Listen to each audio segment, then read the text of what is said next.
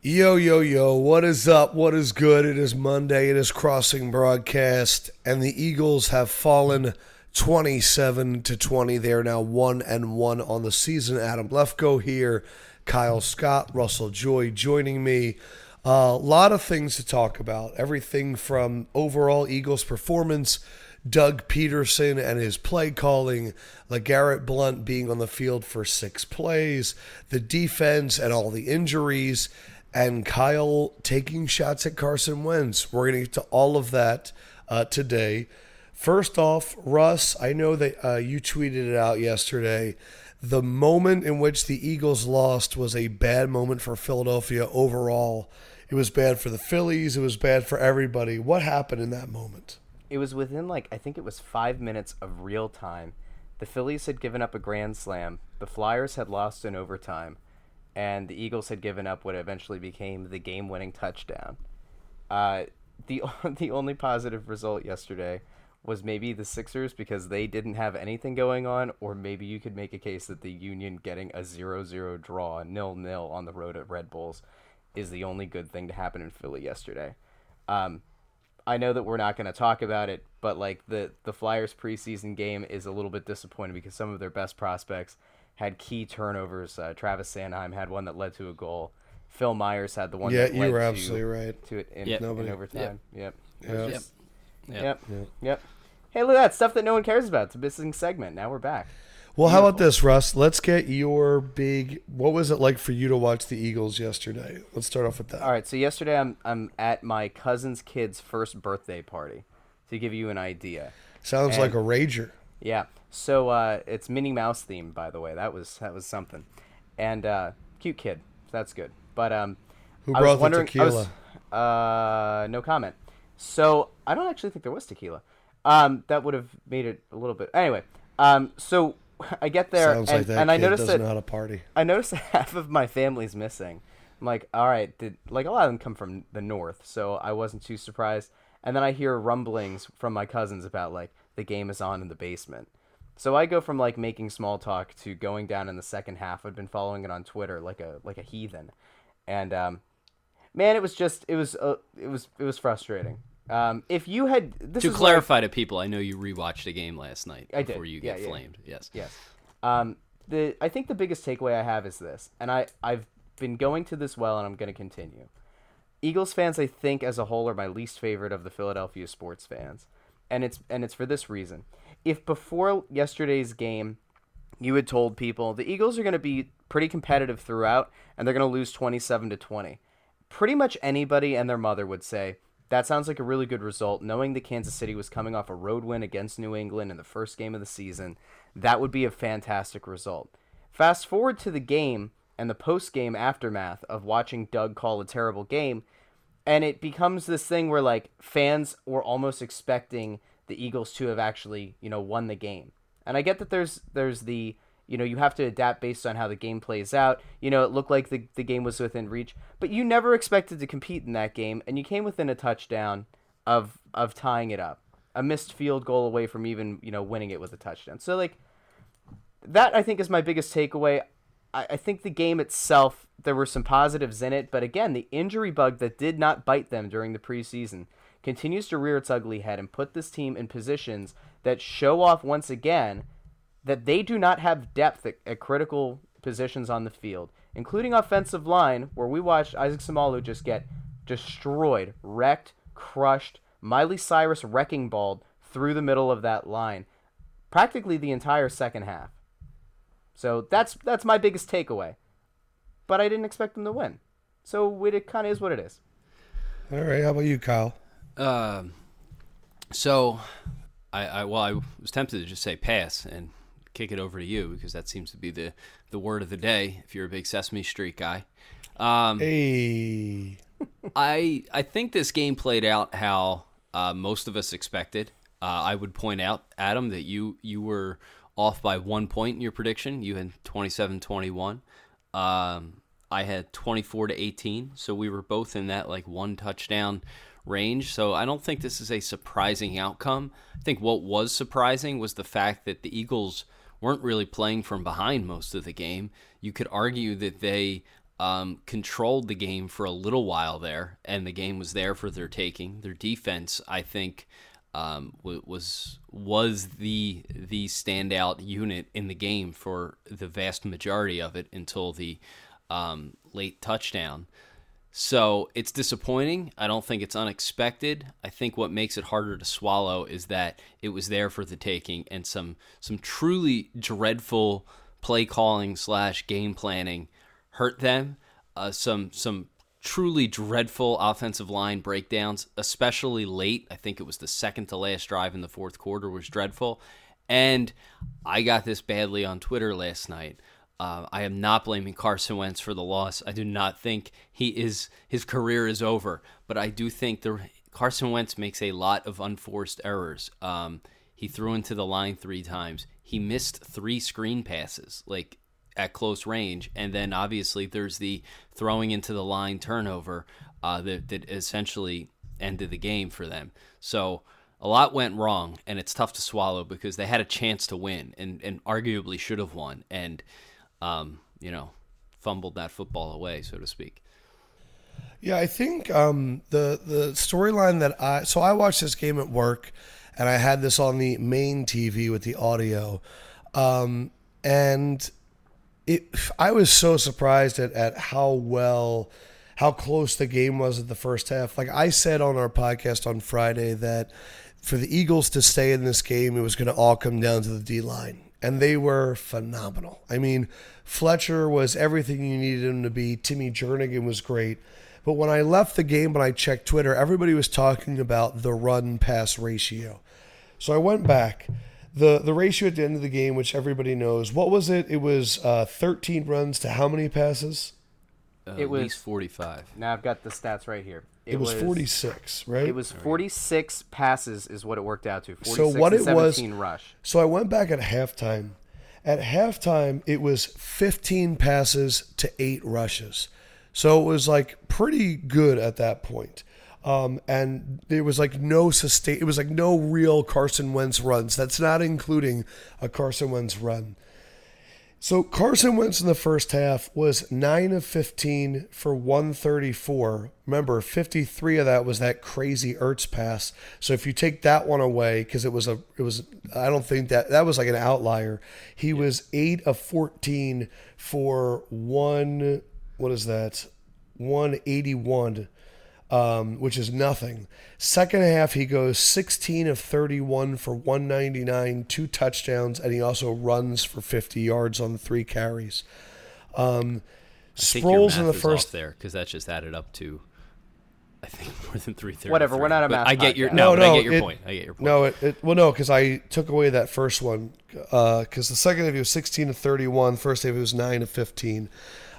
First half, Sproles goes 7 for 37 in carrying the football, which is a good half of football for him. It's more than 5 yards a carry. Second half, Sproles goes 3 for 11. I went back because Rust asked, and I watched Samelo, and I didn't think that he was as bad as everyone said. Now, I know he allowed 2 sacks in the first half. I also want to say that Chris Jones, the defensive tackle that was everywhere, he had the 3 sacks and the 1 interception, is an incredible player. Like that's the thing I want to say too, is like when I just watched him, Samelo got in his way a bunch, but that second to last drive that Kyle brought up, he was left on an island and Chris Jones just burned right by him. Chris Jones is a top 10 defensive lineman in the NFL. In terms of like interior defensive lineman, he really is a freak. So that's why I kind of wanted to say, it's not always mistakes. Sometimes it's just guys being better than you. And at this point of his career, Samelo is not in a position to be left on an island with Chris Jones. He's just not that good. I will say, too, that both major run plays, the Kareem Hunt 53-yard play and the Kelsey shovel pass, Bo Allen was in and Tim Jernigan wasn't. Now, on the Kareem Hunt play, all of the backup defensive linemen were in. So that was the Chris Long, Derek Barnett, no Fletcher Cox, whatever. And, I mean, Kansas City got seals everywhere. And that really, like it was like the Eagles defense was kicking their ass. All the subs went in. Kareem Hunt, 53-yard run. And then, of course, because Rodney McLeod's hurt, you have Graham on an island. He misses the tackle. For me, they also got a lot of push on. Because I went back and looked closely at that one. A lot of push on the outside, and that was a clear example of the Eagles over pursuing. They came hard on the outside, got fanned out to the side, and that middle lane just opened wide. And you know what? And to your point there, not the Kareem Hunt touchdown where he stretched it over, which was 2 yards, but he had like an 11-yard run on 3rd and 3. Eagles brought a blitz in the middle, and the Kansas City wide receivers and Kelsey pinned everyone to the inside. Chris Conley blocked Malcolm Jenkins into Michael Kendricks, taking him out of the play, and he was the one that would have had to make the tackle. So Kendricks got caught up, and there was just so many guys on the ground for the Eagles, which you just can't have. I know Bill Belichick used to tell Sims when he was scouting that, I look for guys that don't fall on the ground because they end up being more of an issue, and that was a lot of the defense yesterday, but I do agree with Kyle on there are definitely aspects of Carson Wentz's game that need improvement, but I just thought in the second half he was incredible. I thought keeping plays alive, just being under pressure, the run plays he had, he definitely had some screens and some deep passes that I looked at and went that the accuracy there is just bad, but. We used to talk about this all the time last year with Aaron Rodgers because his wide receivers weren't getting open. And I think the thing that I'm scared about with Carson Wentz is he's now expecting the rush on every play. So now he's started getting ready to have to run. And I'm watching him not always set his feet. Like on the screen, there was one screen where he kind of threw it off his back foot. The screen where he threw an interception, Darren Sproles was on the ground. And I was also I don't know why Carson Wentz threw it at that angle anyway, unless he was just trying to spike it. But I worry that he's now expecting the rush because he was hurried almost every play. Is that going to hurt his mechanics? But overall, I thought he was phenomenal. I really did. Is anybody else worried, at least in the slightest, that our 6'5" quarterback is getting balls batted down at the line like Vic used to? Yes. That is maybe one of the more concerning things to me. Mechanics aside, there's something that just kind of gives me a little bit of pause in watching those balls getting batted down at the line. So here's I'm going to do something. The only thing I want to do is I want to check statistically if Carson Wentz is getting his balls batted down at a rate more higher than other quarterbacks in the NFL, because I also noticed Kansas City would halt their rush on 3-step drops and just jump, which is kind of how they're trained to do. But I agree that it's interesting. I just want to see if it happens more than anyone else, or if it's just happening and then we're going, man, it seems like it's happening a lot. So I'll look into that. So okay, so there's a lot to unpack here. Why don't we quickly start with the Wentz thing, because I don't want to spend a lot of time on this, because I tweeted a few things last night and people thought I was blaming him and super sour on him. I was not. My takeaway, my initial viewing after watching the game was Wentz was a gamer, kept him in it, and he was. And you come away with a lot of wow plays. Upon repeat viewing, there was a lot of things where, quite honestly, if this were any other quarterback, Sam Bradford, certainly Michael Vick, even Donovan McNabb, these are the sorts of things those guys would catch a ton of flack from this fan base for, but Wentz seems to be pretty Teflon to these sorts of things. And I think upon second viewing, that is what stood out to me, and that's why I was tweeting about it. So let's just spend a couple of minutes here and just couch it in the fact that we're not going to sit here and bash Wentz, because that's not the goal. But here's an interesting stat. So passes under 10 yards. So 10 yards or even behind the line of scrimmage. Wentz threw, just doing quick math here, it looks like 7 and 13 and 14, 21 times, right?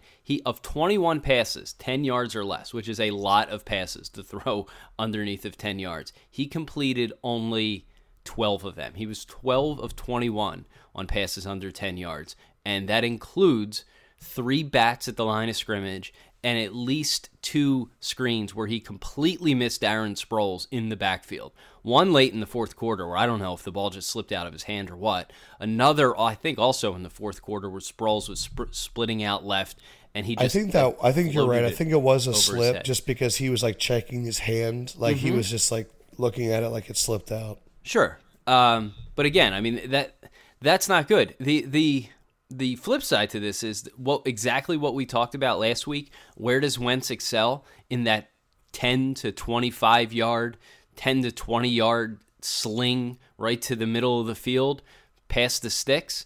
Did very well there. 7 to 10 on the left, 2 of 4 in the middle, 1 of 1 on the right. That seems to be his spot. And then anything over 20 yards, he does not throw a good deep ball. The notion that Wentz has a big arm and everyone wants to credit him with throwing a tremendous deep ball, his deep balls are not good. I mean, he rarely is it even a catchable pass.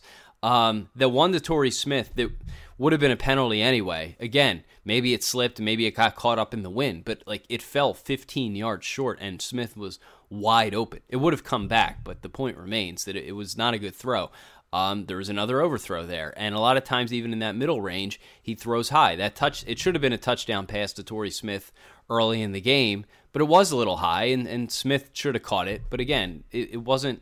Those are the passes like guys even like Cousins make, setting aside like the top tier guys. A lot of decent quarterbacks make those plays, and Wentz now for a year and 2 games has been off target. So I just don't think he's a super accurate quarterback yet. And to your point, second half, very frantic feet in the pocket. And as bad as the line was, there was a decent number of unforced errors or errors that were exacerbated by Wentz missing someone or being needlessly frantic and missing a short screen pass or something like that. So, I mean, that's just my takeaway on that. I'm not bashing him. God forbid you tweet this. I think I lost like 30 followers by tweeting 5 minor critiques of Wentz, but I would just say that there's a few things. I think the reason they're reacting like that is you have members on the Chiefs yesterday. You have Kelsey walking up to Wentz and telling him that he's a motherfucking gamer, and then you have D Ford, who apparently the Chiefs call Wentz Little Roethlisberger. So the respect nationally, the respect from the other team is so high, and I just know from watching every freaking game that there is an offensive line epidemic right now, and I'm watching quarterbacks just taking a beating, and then I watch our quarterback, and he's literally keeping the team afloat against a much better team overall. And I think I think all of your criticisms are fair. I think it's 100% things he needs to work on. I just think it's tough when you have a guy that's literally the main reason you're in the game, because it's not the running game, and it's not incredible talent at wide receiver, and it's not an offensive line, and the defense began to crumble in the second half. He was the only reason that they were there. It's kind of like getting upset with a guy that steers out of like oncoming traffic, and then kind of being like, you kind of forgot to put the air freshener on. And I think that's the issue is he did everything. And so he's under duress so that to be accurate. But I do look at him and go, that, like what you said, Kyle, that is the next step in his development, is not those fuck ups. Because like for me, and Russ, I'm sorry I'm talking so much. I have 2 plays that I don't think people are going to pay attention to that I think were huge. One was the Chiefs go up 20-13. And now's the comeback drive. It's 1st and 10. We know they're not going to run it. But you know who they have blocking Justin Houston one-on-one? Fucking Zach Ertz. That to me is bad coaching. Like, it's like they went on the whiteboard. They said, you know what? Ertz can handle one of the best pass rushers in the NFL. He gets sacked. It's 2nd and 13. And now we're definitely not running it. But, like, those are plays that I pay attention to that's like, come on, coaches. Like, what were you thinking? The other play was when the Eagles are trying to stop them to get the ball back. This is the drive the Chiefs went up 27-13, and it's 3rd and 3. And, it's the long pass to Chris Conley down the sideline. Jalen Mills doesn't get a hand on Conley. after like he tries to jam him like 5 yards in, and it slows him down, and Conley gets the 40-yard pass that eventually led to the other Kareem Hunt touchdown. Mills, that's going to be the scary thing about our defense. Mills has to get a hand on that guy, because if he doesn't complete that pass, we getting the ball back down a touchdown. So 2 other plays, but I agree, I see your Carson Wentz criticism. I really thought he was phenomenal just to keep them in the game. Yeah, let me just say before people hate me real quick. Russ. We're gonna hate you anyway.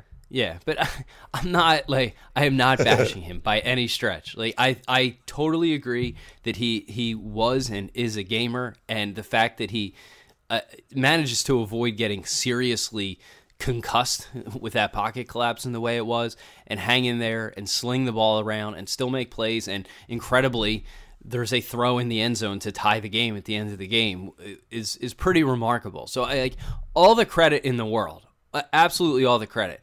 I guess he's still, my point is, he is still very raw, and everyone is kind of quick to just anoint him, and I think he's going to be a really good one, but there's a lot of little things that need to be worked on, and a lot of unforced errors, and I don't think you could just brush those aside, because one of those unforced errors is what turned the ball over late, and arguably ultimately cost them the game. And that's all I was trying to point out. I like Wentz a lot, and it's so nice to have him compared to the Drek we've had here for the last 8 years at quarterback. But he's not like Tom Brady yet. We have to remember that.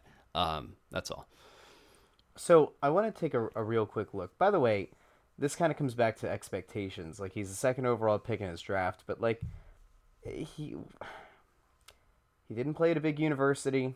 We knew going into this entire thing that, he might take a little bit longer to blossom as a player, and it's okay. Again, it's like the sliding scale of expectations in the city. Like, I think the reason people get so upset is because we've been sold this bill of goods that he is supposed to be this elite prospect because of where he was drafted and not where he was drafted from. And I think to some extent it's unfair to expect him to be a polished quarterback, which I don't think you are. But at the same time, like, I don't think he deserves to have a 100% fair, carte blanche every game. There are 3 guys that I wanted to just kind of touch on really quickly. One of them is not Nelson Aguilar, who I think anybody in their right mind did not expect to have a big game. I knew plenty of people who picked him up in fantasy this week, in both the weekly, the daily leagues, or whatever you call it, DraftKings, and even in their fantasy lineups. Brutal. That was a bad call. Sucker's call right there. I want to just take a look really quick at 3 guys that I was disappointed in. Torrey Smith had the 3rd most targets on the team at 8. Alshon had 13, Ertz had 10, Torrey had 8. Torrey Smith only brought in 4 of those for receptions. Now, I think he was 3rd on the team with like 66 yards. But he did drop, you mentioned already, he dropped that touchdown, or it would have been a touchdown. The ball hits him in the hands. If you're a wide receiver in your, how far into his career is it, 7 years? Maybe longer? Like, Torrey Smith's been in the league for a long time. If that ball hits you in the hands, this is a thing that kind of plagued him the last few years, I think, in San Francisco as well, as the inability to, have reliable hands at all points of the game. I was disappointed in that. We know that LeGarrette Blount was probably the number 1 talked about guy. He has 1 reception, 0 yards, 0 carries in the game, which again comes back to Doug's play calling, which I really hope we're going to dig into. Yeah, he did have 1 carry, which was called back by a hold, but even then, 1 is not enough. And so here we go into, I don't want to transition to that yet. I want to come back to him in a second, but Blount having literally no impact on the game comes down to, I guess, either he's not doing anything in practice to make himself part of this game plan, or Doug really did have his head up his own rear. The other guy that I was disappointed in was Smallwood. Smallwood goes 3 carries for 4 yards. He had an 8-yard long, and then 1 reception for -3 yards. Now, a guy who out-touched Blount in both the passing game and in the rushing game, the fact that that's all he ends up with is mind-boggling to me. So again, with outlining these 3 guys, specifically Smallwood and Blount, now I continue to question Doug Peterson in play calling, in the game plan. I don't get it. And I get that Smallwood is a guy that you have kind of hitched your wagon to for the last, couple of years here, and he hasn't been able to stay healthy. But somebody please explain to me why he's out touching the guy that you brought in that pretty much everybody thought was going to either be your lead back or was going to be maybe number 2 in a running back by committee. That's an issue that I don't know how they fix it without trying to force it to Blount. And it's so many shades of DeMarco Murray right now that we have a coach who will not, under any circumstances, adapt his game plan to the strengths of his players. I think this is the portion where we transition to Doug Peterson and his run and his play calling and his run pass breakdown. The thing with Blount, Russ, and again, I'm not going to do my victory dance yet. I think I've said I would save it for either week 3 or early October. I have to go back and check the tape. But the thing with Blount is I don't think they got him to be a feature back. And I think a lot of Eagles fans were expecting him to be that guy. And then it transitioned to, well, he's going to be a short down back. And I don't think people realize that is not where Blount has always excelled. Yes, last year he put up a ton of goal line points for the Patriots last year, but his biggest strength was being a big guy out in space. I was never confident that Doug Peterson would use him correctly. I actually thought in week 1 he was fairly decent with a head of steam behind the line and picking up positive yardage.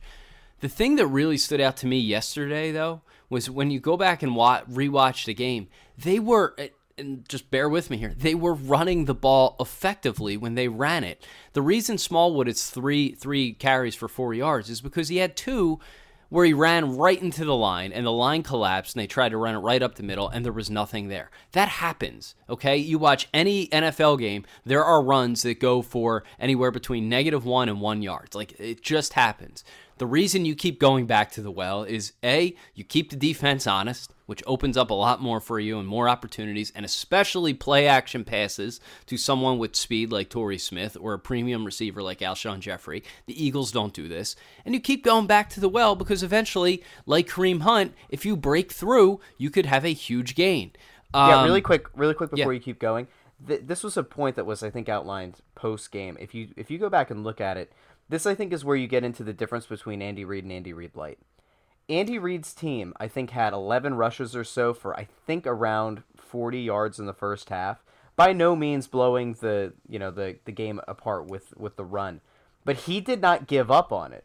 Counter to Doug, Andy, of all people, went back in the second half, and they had, I think it was maybe like 15 rushes for 90-ish yards, 2 touchdowns. That, I think, speaks a little bit to the evolution of Andy as a coach, and Doug's just absolute unwillingness to run the ball at all whatsoever, and take what you described, which is the fact that some plays are going to go right into the line and you're not going to have anything. But his just blatant disregard for offensive balance and inability or lack of willingness to call a rush in the second half specifically is the thing that, like, I think ultimately doomed them. No, and I agree with you. I think Andy Reid has evolved as a coach, and his play calling is among the best in the league right now, at least through 2 games. My point was, the Eagles, other than, I think there were 2 carries for Smallwood and 1 for Sproles that went for no gain. And that would make the Madden player in you say, I'm never rushing again. And that's exactly what Doug Peterson did. Their other runs were positive yards. They were picking up 6, 7, again, you're talking like 6 or 7 rushes here. 6, 7, 8 yards. Sproles snapped off, I think, a 14-yarder. Twice, when they got out to the edge, the line, Jason Kelce was at his absolute best. That entire line, pushing, sweeping up the left side of the field. They got a ton of push, a ton of momentum, and on their best drives of the game is when they were moving the ball effectively with 1 or 2 rushes early in the drive, and that opened up a lot later in the drive. There was another one. They ran a couple of times effectively. This is during, I think, one of the fourth quarter touchdowns, the second to last drive, whenever they scored. They ran the ball effectively. Then there was a little dump off to Sproles, which he took for over 10 yards. And like those sorts of plays were keeping the defense honest, and it opened up the pass game. But that they just completely abandoned that. And that's the frustrating thing, is that early on, those first few drives, go back and watch it. They had a couple of substantial, chunk yardage gains of 6 to 10 yards, call it. Not like blowing the doors in, but effectively moving the ball. And Doug completely abandoned it because there was 3 plays that went for no gain. That's the frustrating part. Yeah, I think my only counterpoint to that is they weren't running the ball, but Carson was having a lot of success on those mid throws. And I like the Mac Hollins drive was great. And how about this, guys? It is actually Zach Ertz's breakout season. Like, I know we joked around about it for the last 3 or 4 years, but this is it. I mean, this is his year. He's putting up crazy numbers. He looks fantastic. The one drop he had on one of the drives, I think, was more Wentz's fault than his fault. And I think what's crazy too is with how tired the Eagles defense seemed to be at the end of the game, I fully expected the Eagles to be outsnapped by the Chiefs, but the Eagles ran 72 offensive plays and the Chiefs ran 53. So that was surprising, but there's a definite drop-off in the second unit of the Eagles defense, and they need to be careful for that. And I look at Carson, and I want to run the ball because I agree with Kyle in the drive where they score the touchdown to make it 13-13, or to make it 10-6 before the Chiefs went up. It was a great Sproles run sprinkled in there. There was a really good Smallwood burst that was in there. My only thing, Russ, the counterpoint I would make to the Smallwood numbers is I typically don't put running back numbers on the running back. I typically put them on the offensive line unless the running back does. Like, Smallwood typically doesn't get you anything more than you think he's going to. But I wonder if they watched the film of Washington and they watched LeGarrette Blount and they thought, you know what? Smallwood would hit those holes faster than Blount. Because my analysis of Blount in the Week 1 game was he makes guys miss, but I also think there are some holes that he's not hitting fast enough. And the problem with Doug Peterson is he's young Andy Reid. So he's not going to tell you anything. He's not going to tell you that he thinks that Smallwood could hit the hole faster than Blount, even though he should. He's going to go, that's on me. And the problem that I don't think Doug Peterson realizes is, sure, the team loves it and the coaching loves it when coaches love it when you put everything on you. But Andy Reid already had the benefit of the doubt, and Doug already does not have the benefit of the doubt. And if Doug keeps going out there and saying it's on me, he's going to get his ass fired really quick because we went through 10 years of it's on me.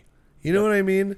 And that's the problem is he needs to say that Smallwood hits the hole faster than Blount and the Chiefs defense is a lot better than the Washington Redskins and that he needed a guy that was going to hit the hole. Now the play calling, he needs to just say, look, our best part of the offense was Carson Wentz, and I wanted the ball in his hands every freaking time.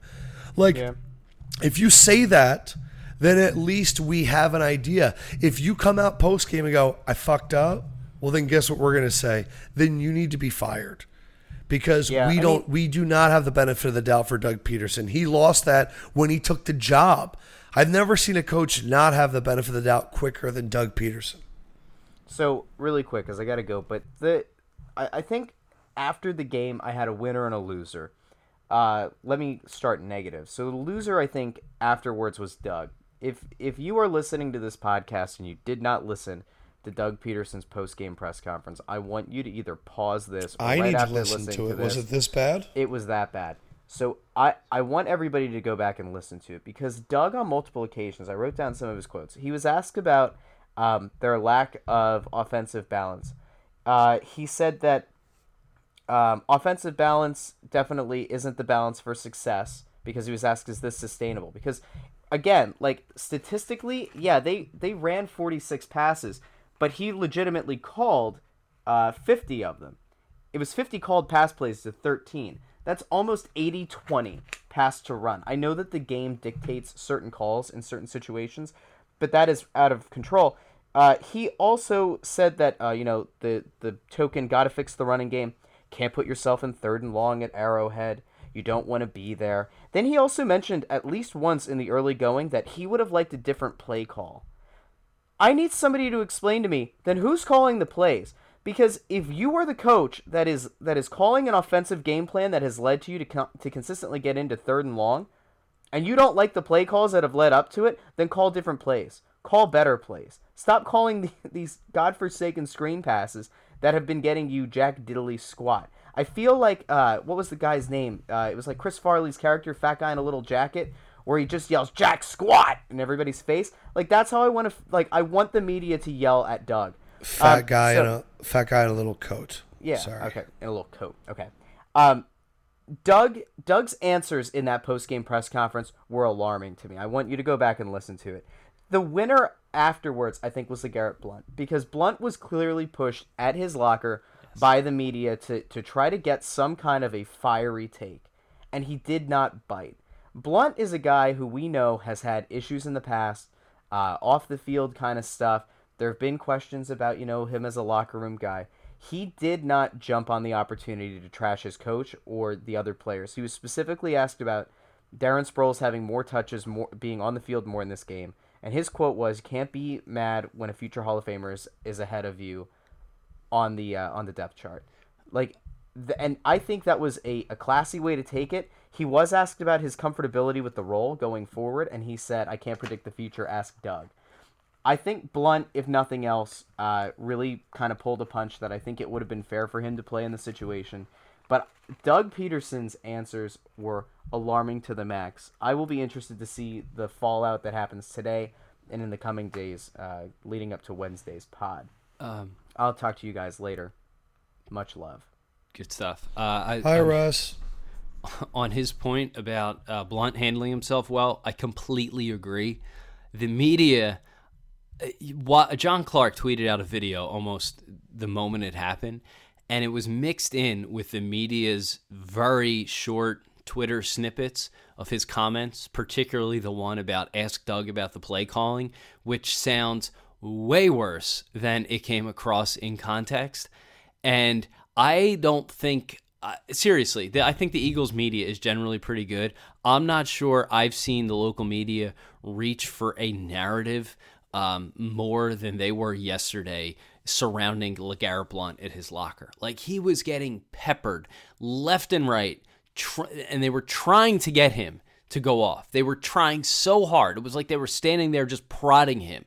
And he handled himself really well. He was clearly a little bit frustrated, but he said everything he was supposed to say. He didn't roll his eyes. He wasn't disrespectful. He didn't give Marshawn Lynch one-word answers. He gave good, thoughtful answers.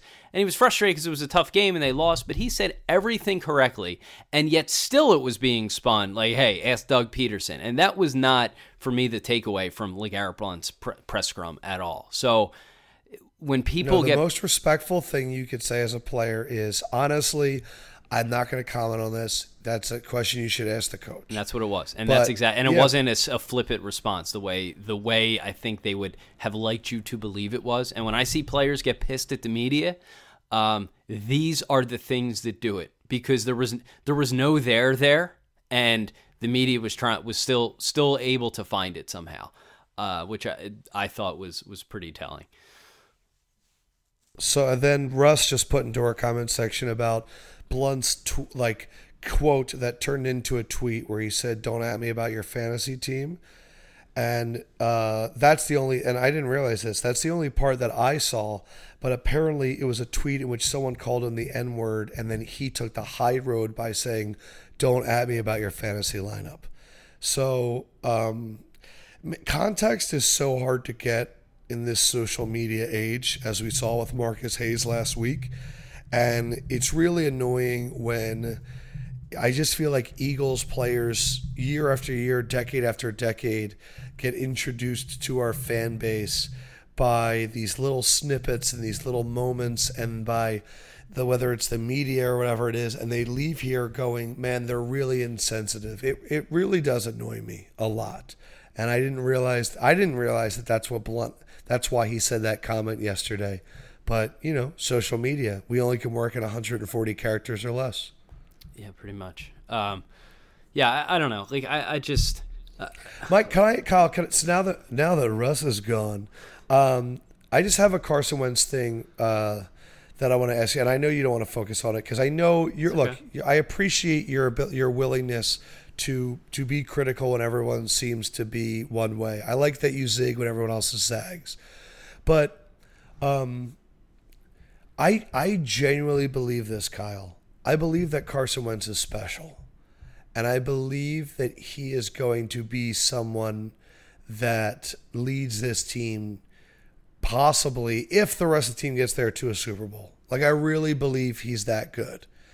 And the thing that I'm having a hard time with is it's all on him, dude. Like watching these games, like the Washington game, it was all Carson. And I'm just not seeing him get any help right now. Like, he's having to like extend these plays like 8-9 yards. And I think that's why I'm so forgiving, is not because I want him to succeed. Like, this is going to be really annoying to a lot of your listeners, or to a lot of Crossing Broadcast listeners.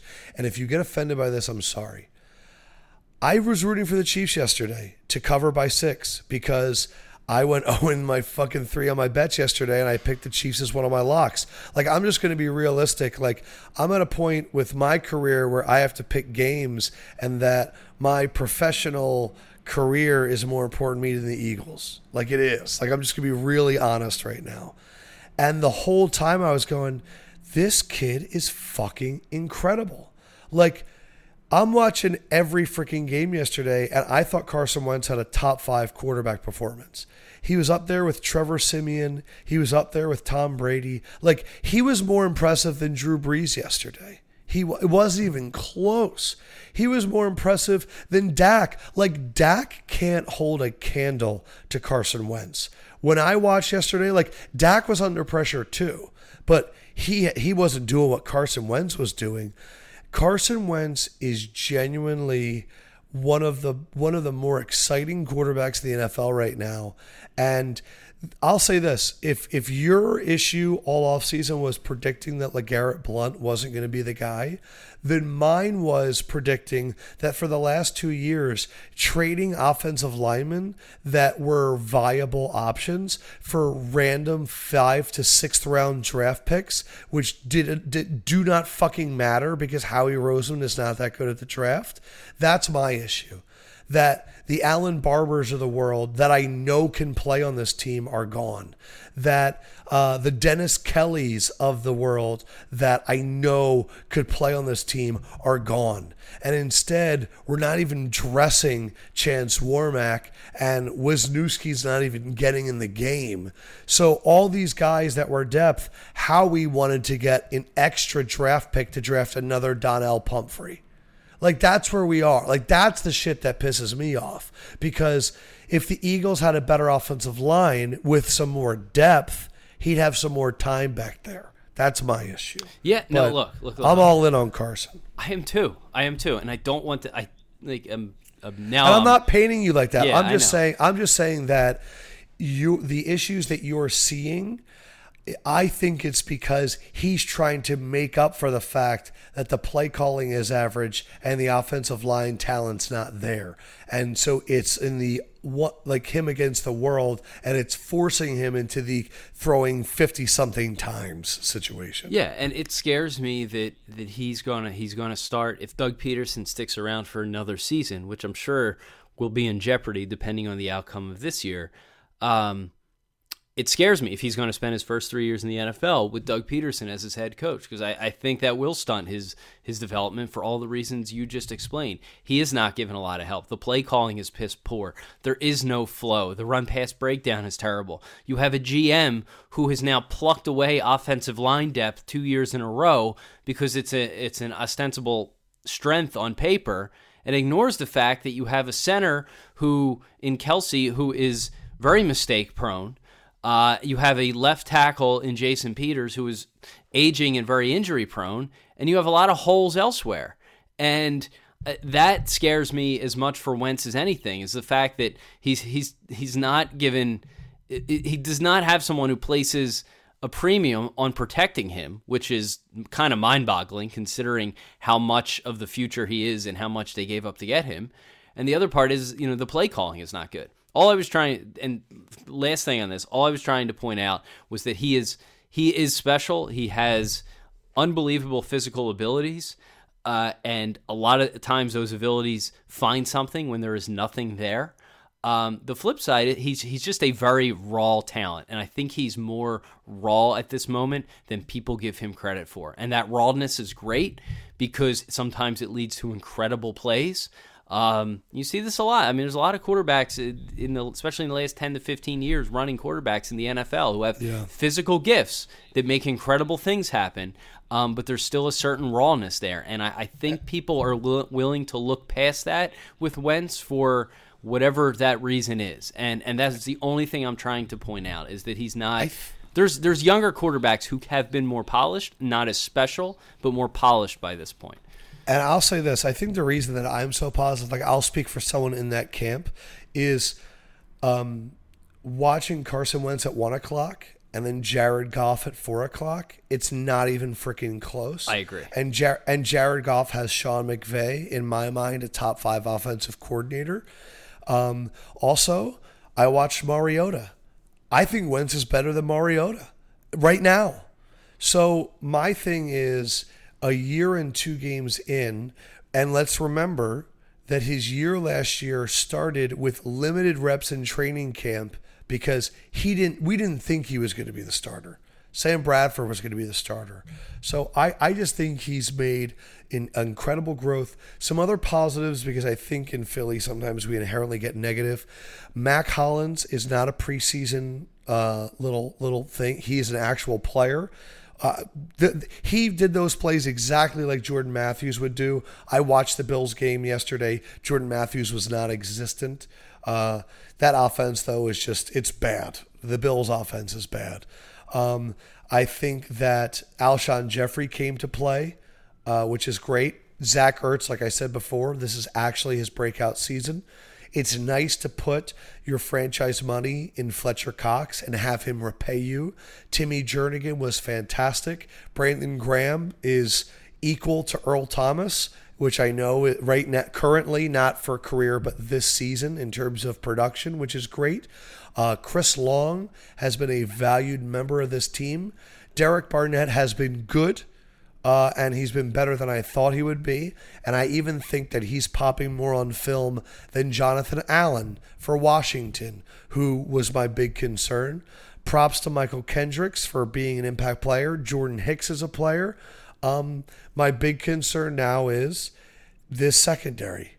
And you know what? I want to give props to Rasul Douglas, who on that slant play on 3rd and short, the Chiefs almost would have gone for 50 yards. He had a big swat there, and he had some other big plays where I like the way he's out there and looking. This Monday Night Football game tonight, it'll be very interesting to see if Odell plays. He said earlier this week that it is a 4 to 6 or a 6 to 8 week or 4 to 6 week injury. The Eagles game next week would be week 4. So if Odell doesn't play tonight, he might still not play next week. And if that's the case, I feel super confident. So if the Eagles in their first 3 weeks, let's say, beat Washington and the Giants and then lose a close game in Kansas City, that's better than I thought they would be in the grand scheme.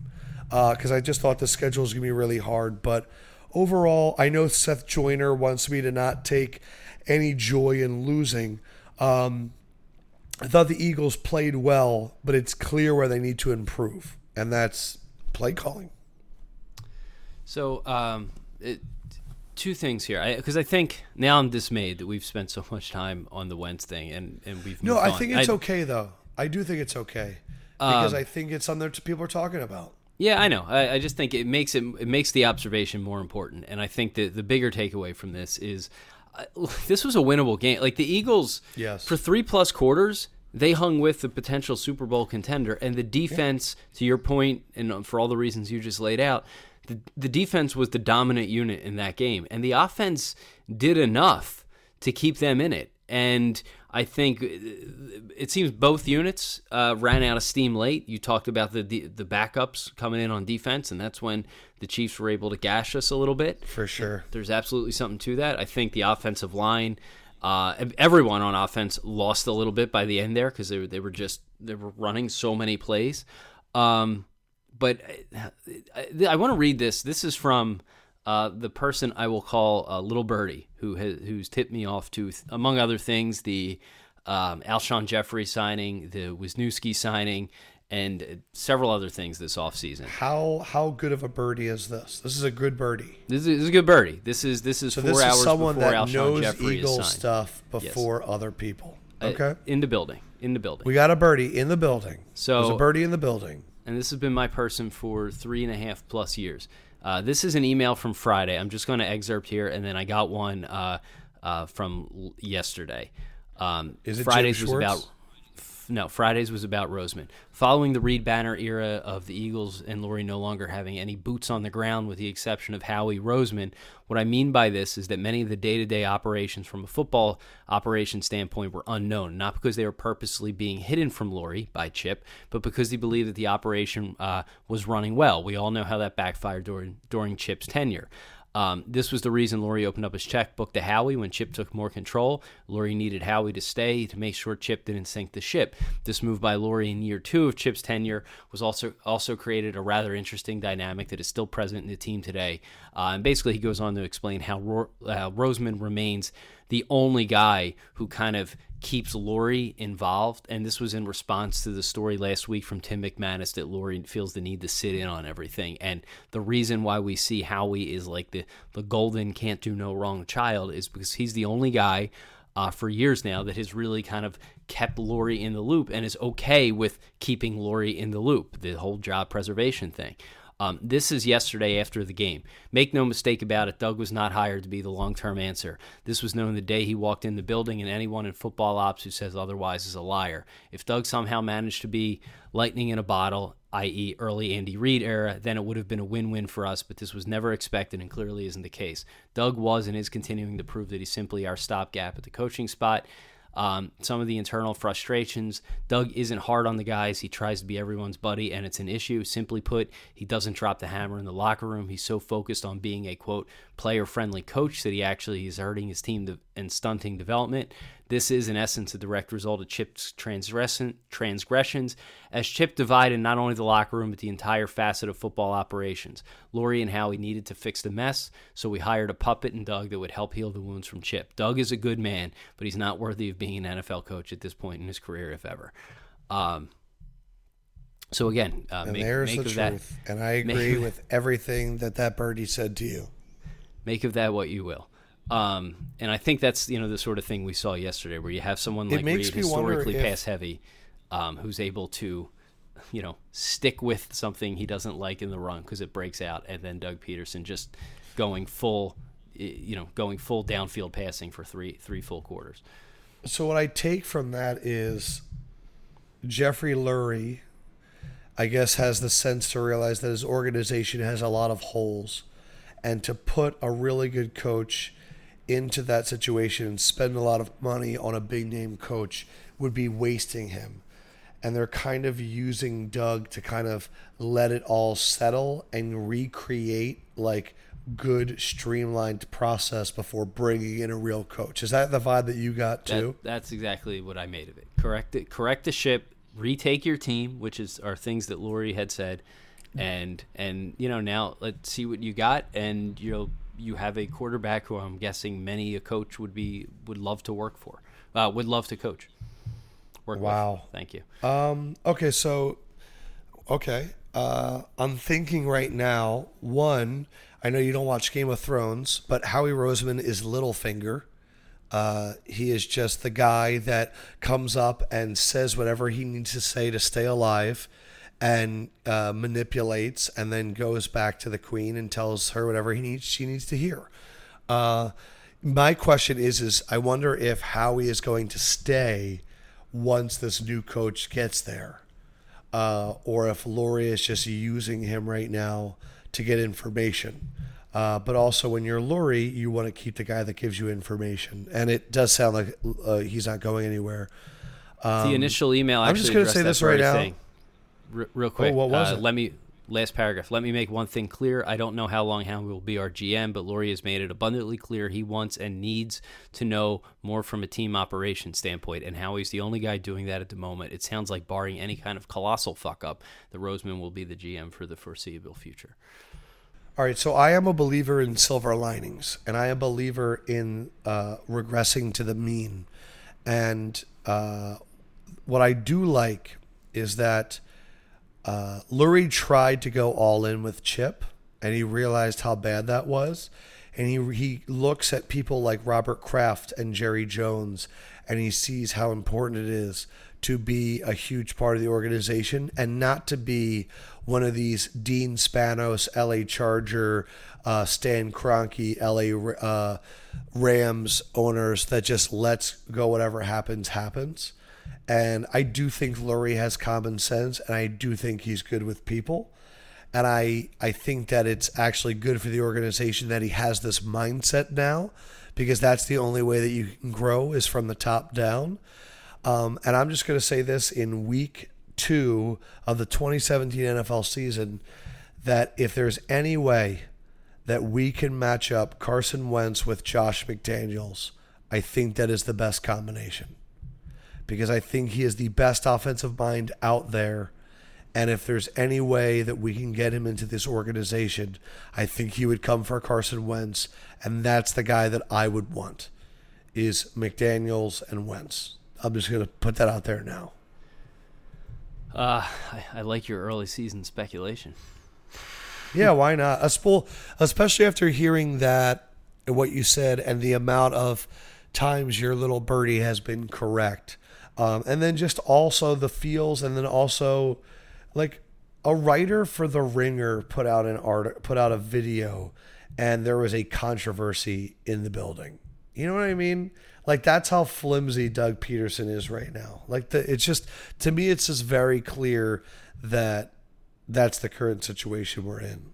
And there's also one of those situations where there's enough smoke there for it to be, like when people speculate and parse Lurie's comments about him just doubling down on his praise of Howie, but then being lukewarm at best on Peterson. There's a lot of anecdotal things that all point to the same conclusion here. So yeah, I don't think any of it is particularly surprising. One other thing. This is from Sheil Kapadia. Yeah, go for it. Retweeted by Brandon Lee Gouton. It's a little bit of a quote here, but he says, I think the front office has to shoulder the blame for the state of the run game. It's true that the current regime was not responsible for trading LaShawn McCoy. That's a valid point. It's also true that the Eagles had a lot of holes to fill. But this is more about process than results. The Eagles traded up to pick Donnell Pumphrey in the 4th round of this year's draft. He measured in a 5'8", 176 the combine. In the last 10 years, the most yards by a running back that size in an entire season was 120. Garrett Wolfe. If the Eagles really thought he could help, then they were making a ridiculous and irresponsible gamble. And the same could be said to a lesser degree about LeGarrette Blount signing. He is 30 years old and coming off career highs. Running back is a position where teams should be able to find adequate players without investing a lot of resources. I just want to point out that is the same LeGarrette Blount point that we were making earlier this summer, and people were taking exception to. And now here we are in week 2, and it's already pretty apparent that, again, while a cheap player, like Howie deciding that Blount was the guy to make this a respectable running back core, I think shows his inability to be an effective GM. Yeah, and I think let's also remember that it's Howie and Joe Douglas. Okay, I don't want this Joe Douglas guy to take over and everyone's like, oh, those were Howie's picks. Joe Douglas was the one that stood up there and talked about Donnell Pumphrey's grit and his determination and his toughness, and how he was trying to bring that into this team. I think the reason that one frustrates me so much is the amount of late round running backs taken in this draft that the Eagles could have had but didn't take, and that are having a ton of success right now. They're all over the league. Tariq Cohen, the guy we just faced yesterday, Kareem Hunt. There's Chris Carson is a 7th round pick that had almost 100 yards for the Seahawks last night. And if you don't have him on your fantasy team, you should go out and get him if he's available, because he's a freak. But there's tons. I mean, they're all over the NFL, and we took the Tommy Chang of running backs. We took the guy that put up the huge numbers in college with a lack of physical traits and said, well, this should work because numbers. And it's like, hey, that's not how this works. And the fact that you believe that is absolutely crazy. But And look, maybe Pumphrey. Look, maybe he's quick enough that his. I don't think so. Right, I don't think so either. But he hasn't played, and now he's hurt, and that's going to severely hamper him. But I 100% agree with your point. Every year, it is infuriating, especially this year, to see a guy like Kareem Hunt. I know it's an easy narrative and all that stuff, but there are middle round backs every single season who come out of, not nowhere, but are not expected to be a featured back, and they turn out to be a top 10 running back in the league. It happens every single year, and that, like, for that reason alone is why I was upset at the Blunt thing early in the offseason, because it was like, this is not how you construct a team. That is the player you go out and get if you have a missing, like, goal line back, or you need a third running back depth. It's not the guy you go out and get to, like, create to build your running core around. I mean, they have 5 running backs, and none of them are good. Sproles is good, but he's like a utility guy. I watched Sunday Night Football last night. Devontae Freeman was a 3rd-round running back. Tevin Coleman was a 5th-round running back.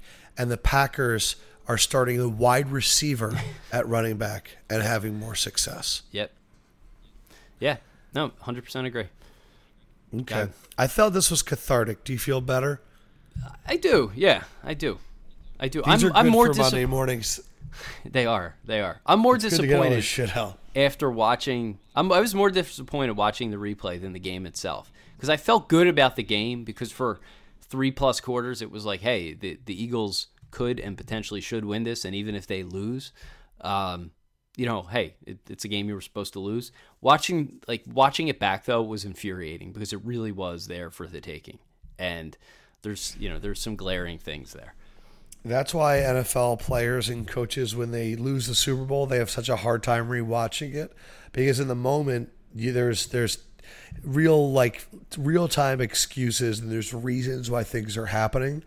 And then when you watch it on film and you watch, Zach Ertz trying to block Justin Houston, you just sit there and you go, why the hell did I do that? Why the hell did we do that? And it just hits you, because the eye in the sky doesn't lie. And that's why watching film is so hard, because you're like, you know what? You take each play as its own, like, little world, and the emotions that you were feeling are no longer there. You don't have anything to explain it, Mm-hmm. All right, this was good. I hope everybody enjoyed it. We will be back on Wednesday. So hit Kyle up on Twitter at Crossing Broad. Hit myself at Adam Lefkoe, Lefkoe. Hit Russell Joy at Joy on Broad. And we'll be sure to hit it up. I'm sure we'll still be talking some Eagles midweek. And we'll try to get to all the other sports in Philadelphia and be the good alternative to your morning drive. Hope you guys are great. Love you guys very much. And we'll talk to you guys on Wednesday.